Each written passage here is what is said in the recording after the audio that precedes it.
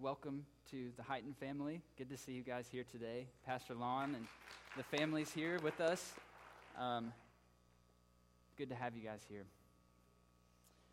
Well, we're in this series in the book of Amos. And as we said before, during Christmas, and then you get to Epiphany, and then you get to Lent, and then you get to Easter, and then we get to Pentecost, and all that's New Testament stuff, right? So we spent a lot of time digging into the Gospels and a little bit of Old Testament prophecy, but we spent a lot of time in the New Testament. So this is our week 3 of Amos, and if you're hating it, it ends next week. If you're loving it, come back next week. You get another week of it. But so today we're going to look at chapters 4, 5, and 6 of Amos. So we started in chapter 7, if you remember, and Amos doesn't really give us his life story. We find out that he was a shepherd and that he dealt with sycamore figs, and we kind of have an idea from chapter 7 that he was probably paid all right, that he didn't become a prophet for the money. Most people don't go into ministry for money, and if you find somebody that does, be a little weary. Then last week we talked about chapters 1, 2, and 3. So chapters 1 and 2, remember, are written in a form of poetry. It says, for 3 sins of blank and for 4. And chapters 1 and 2 are just these almost poems of God calling out each individual city and the sins that they have committed. And last week we talked about that God is saying, you agreed to this as my covenant people. But I'm here, I'm ready to work, and you're not showing up.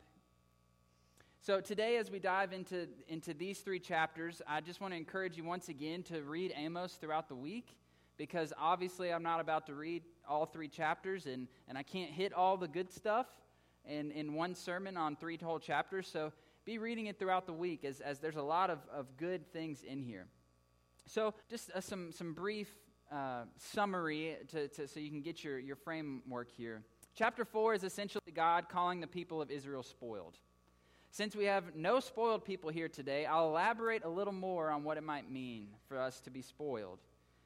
God is saying to them, I have always provided.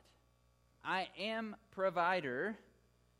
But then when you experienced, and he lists drought, famine, lack of water, diseased plants, and plagues, you didn't turn to the one who's always provided.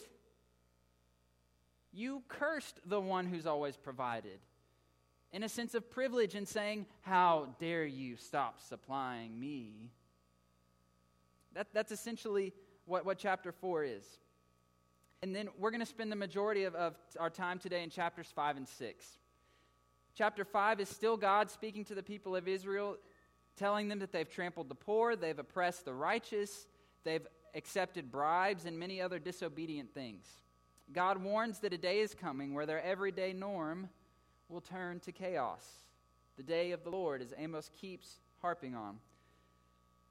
Starting in verse 18 and finishing out chapter 5 are more details of what the day of the Lord will look like.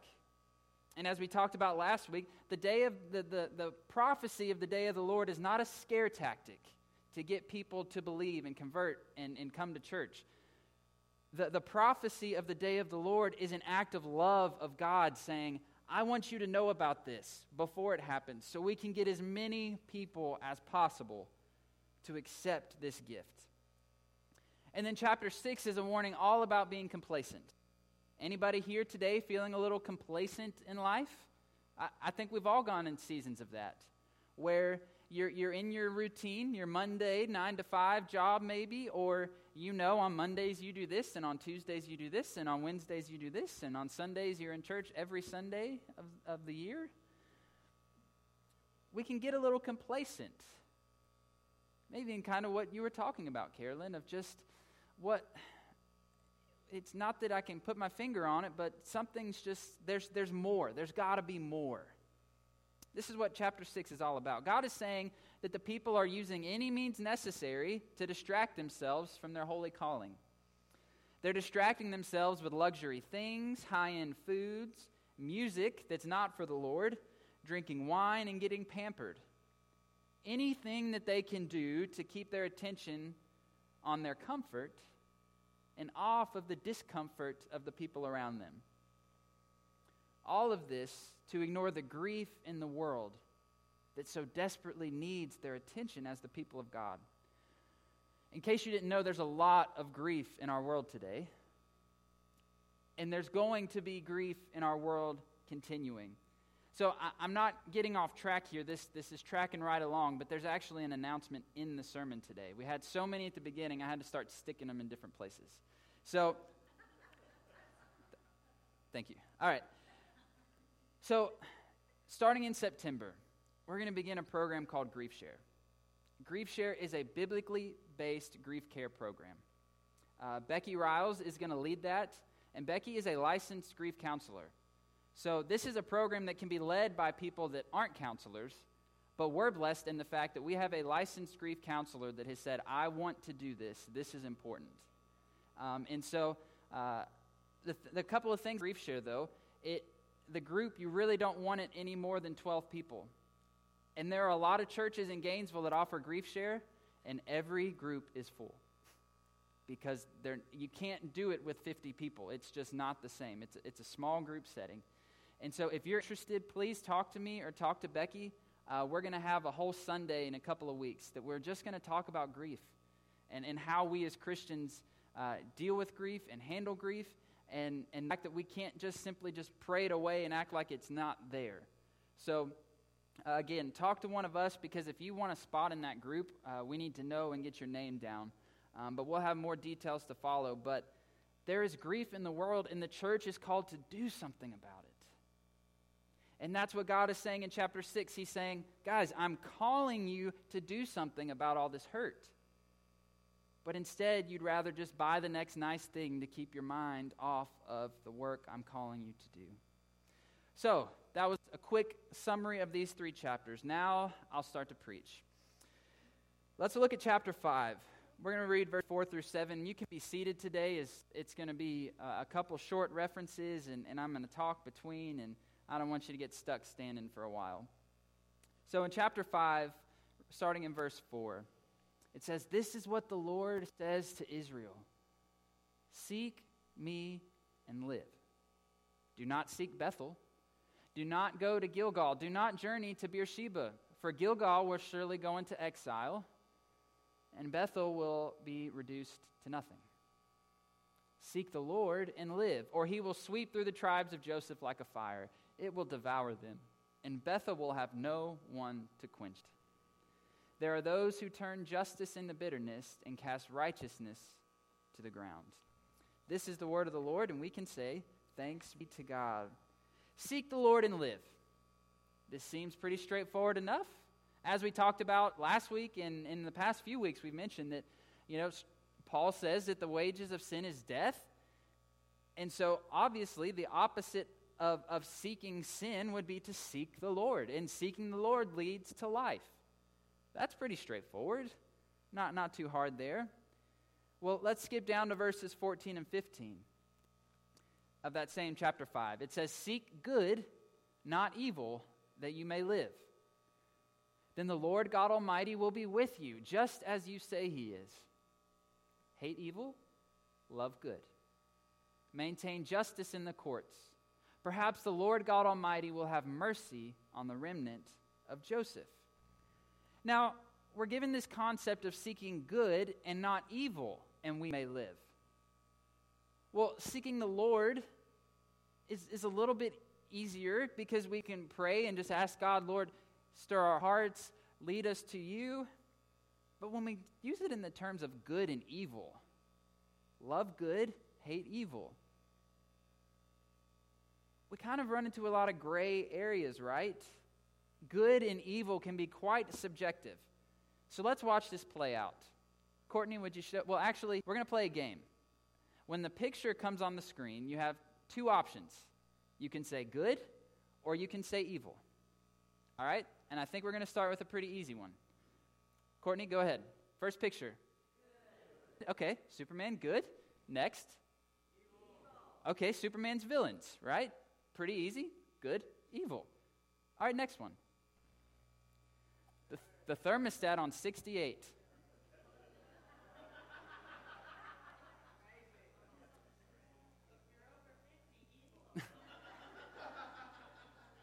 All right, so let's take a vote. You have to vote. If you don't vote, you have to listen to the sermon twice.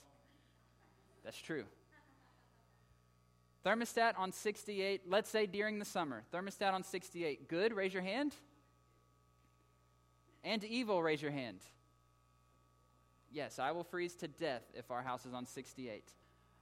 All right, thank you. Next. Thermostat on 72 this time of year. Good? Good. Evil. Evil. Wow, that's pretty split. All right. All right, so good and evil might be a little more difficult, right? Let's look at the next one. Pizza. Good, okay. All right, next. Pineapple on pizza. Okay, let's have another vote here. There was an overwhelming amount of evil that came out of this. All those who vote evil for pineapple on pizza, raise your hand. Wow. It's so good. So good. All right, all those good, let's get a chance to raise our hand. Yes, it is so good. So good. All right, and we have one more, I think. No, we have a couple more. Next, Hellmann's mayonnaise. Good or evil? All right, next slide. Blue Plate mayonnaise. And the next one.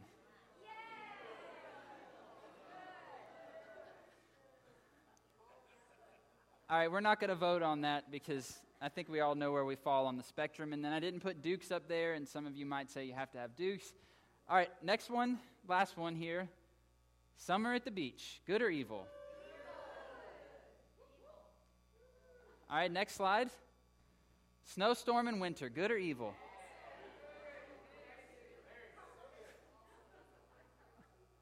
All right, so let's think about this. Seek good, not evil.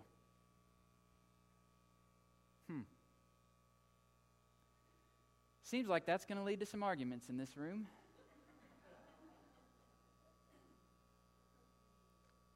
But I hope you see what I'm getting at here. It's difficult when we use these terms good and evil. When we look at God, good, sin, Satan, bad, okay. But you see, I think we run into this frustration even in our current society, right? Because we live in this country where we have separation of church and state, right?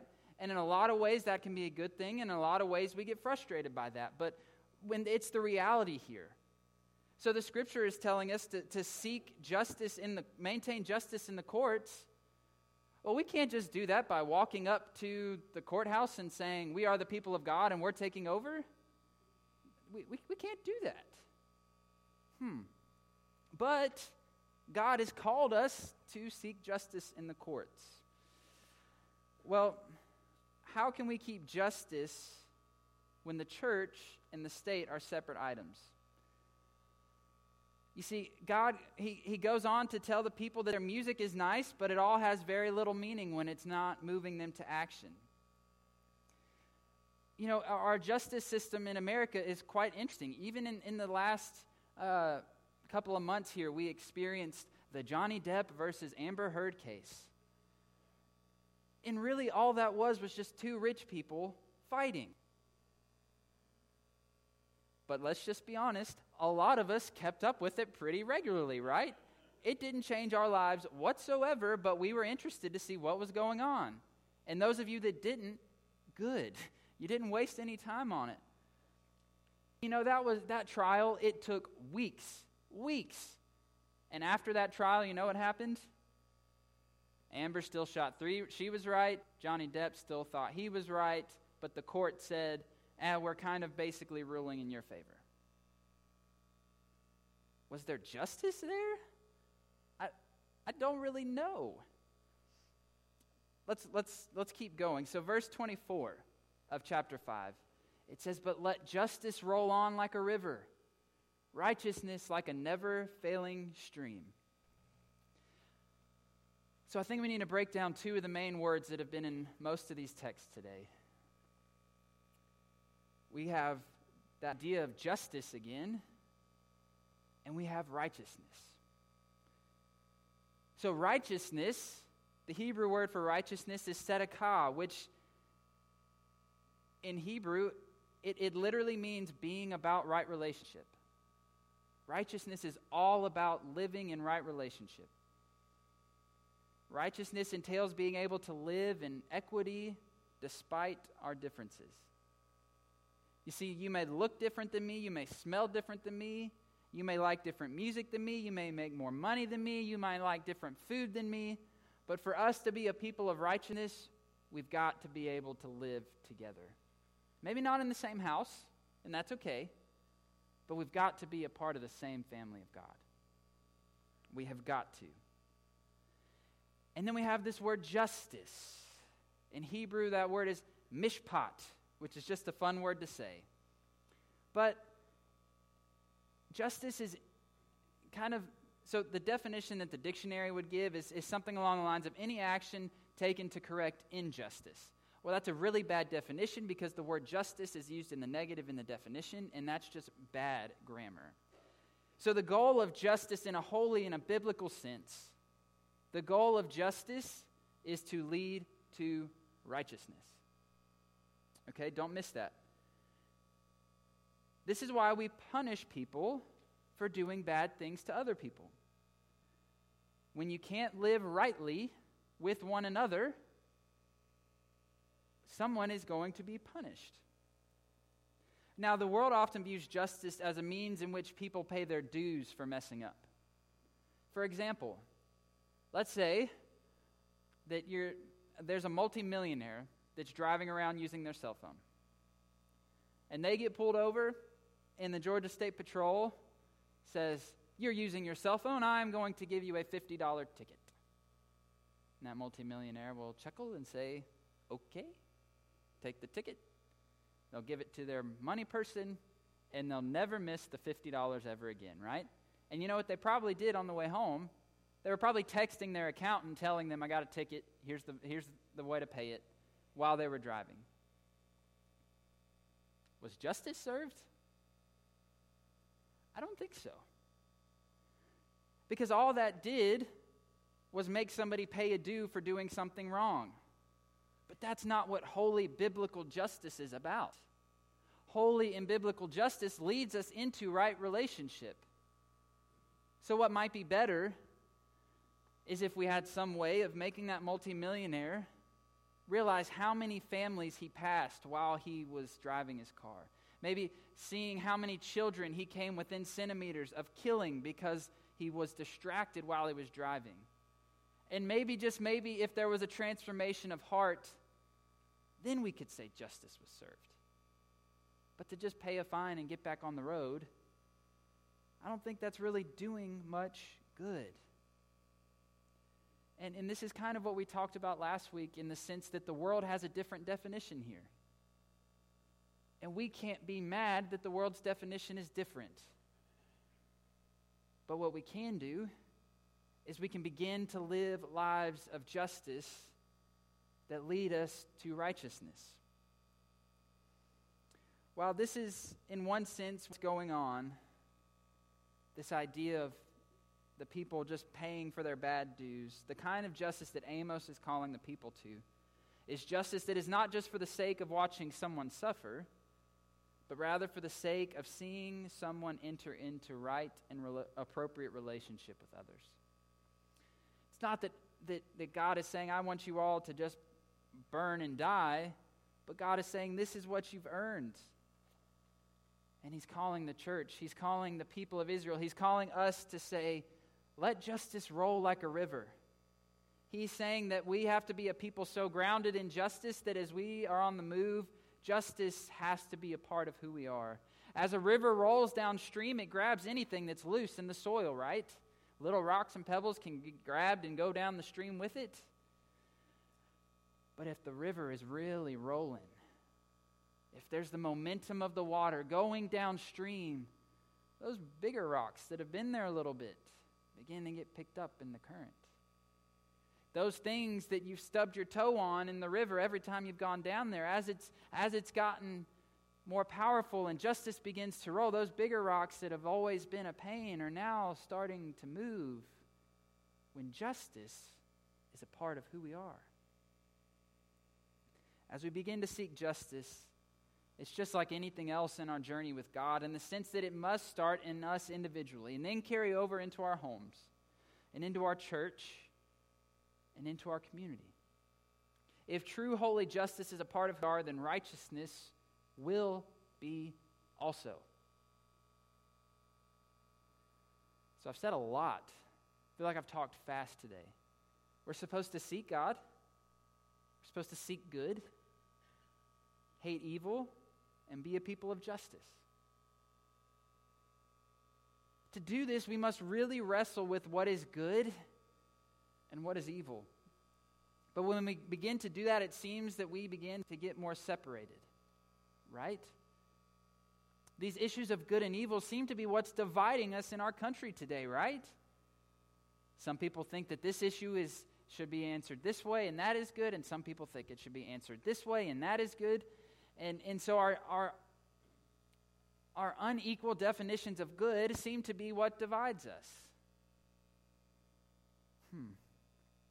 And we can't go into the court system and change everything to make it exactly how God might want it, but we can begin to seek the Lord for ways in which we can be a part of the justice that needs to be brought to the world. Do you want to know how to not do this well? Just read the book of Amos this week. The entire book is God pointing out the ways in which the people are not being a people of justice. But as we talked about on the July 3rd, they're being a people of IOUs. Of God, you've provided so much and now it's stopped. And God, you owe me. Not good. In chapter 6, God is just letting the people have it. Verse 12 of chapter 6 says that they have turned justice into poison and the fruit of righteousness into bitterness. You have turned justice into poison and the fruit of righteousness into bitterness. Church, our witness is discredited when our justice is poison.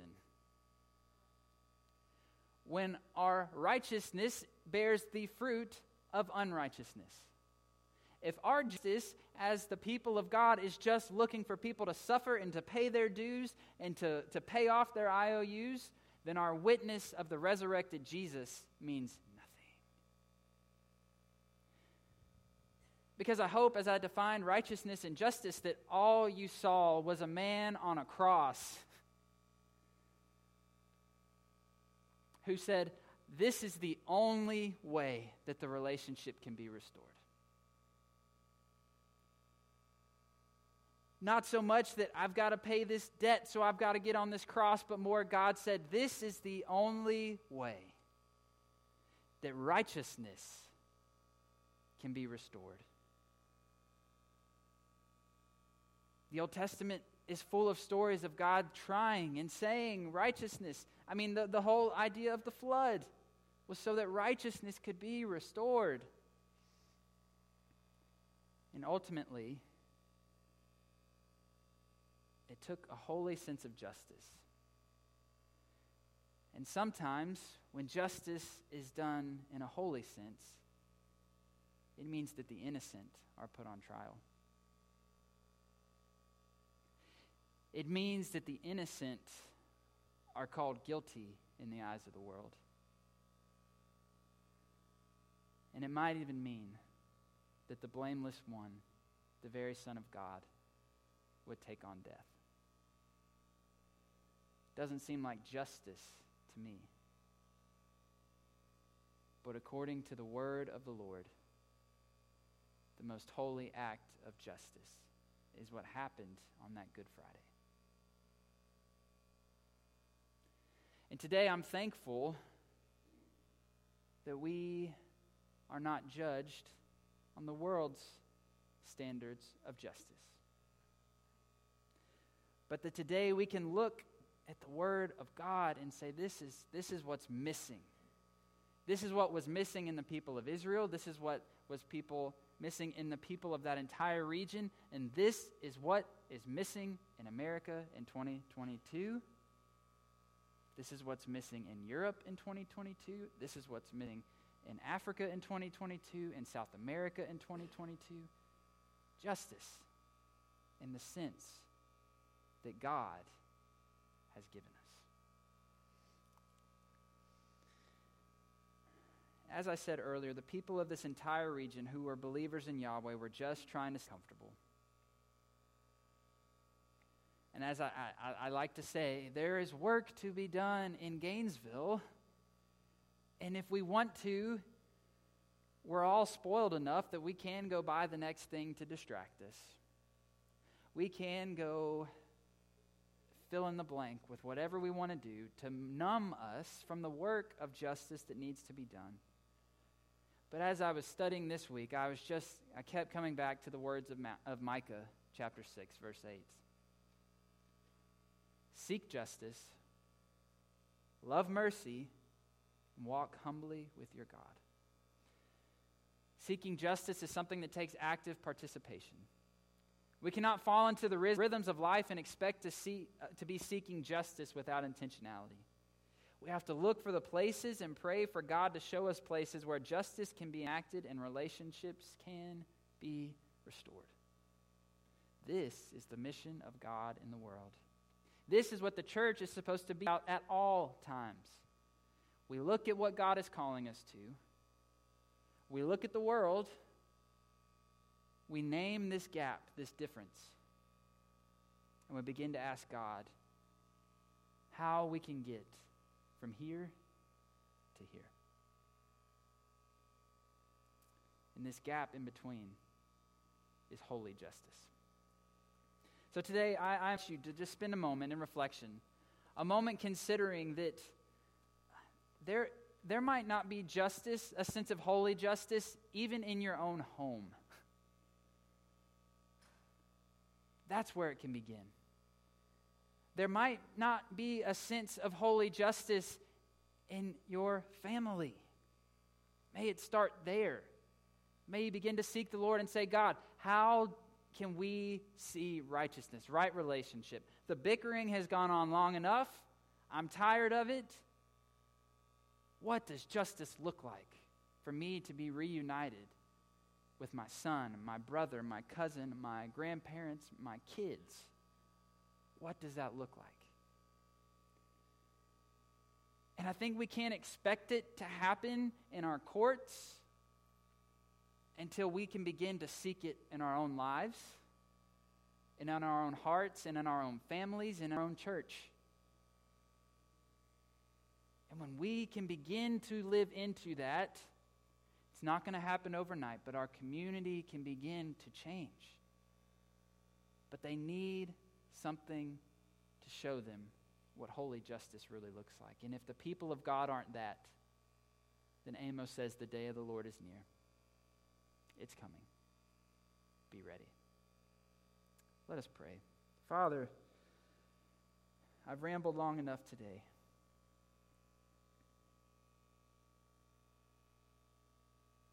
Lord, forgive us for how we've let our preconceived notions of good and evil tear apart meaningful relationships in our lives. Father, help us today to realize that we get flustered with the world because the world is living to a different standard than you've called us to. But we can't get flustered with them when we're the ones who have agreed to this covenant. We've said, God, judge us and use us and shape us in your sense of justice. Because we want righteousness restored. We want to live in right relationship with our neighbors, with our kids, with our families, with our church, with our community. And all of us are in a different place this morning. We have different things that need worked out, different relationships that need restored, and justice in a holy sense needs to happen. Whether that looks like apologies, whether that looks like agreements to disagree, whether that looks like the innocent taking the punishment. Father, today, help us to seek justice, to love mercy, and to walk humbly with you. And as we talked last week, as you are saying, where are my people that signed this covenant? May we say, we're right here, Lord, ready to do justice in the world that so desperately needs it. Lord, may we be encouraged by these words of Amos. May we be challenged by your prophecy through the prophet Amos today to say, we've been comfortable, we've been complacent,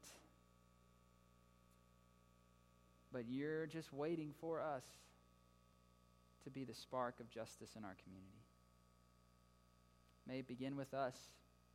Renew our hearts, challenge us, call us, give us the strength to answer.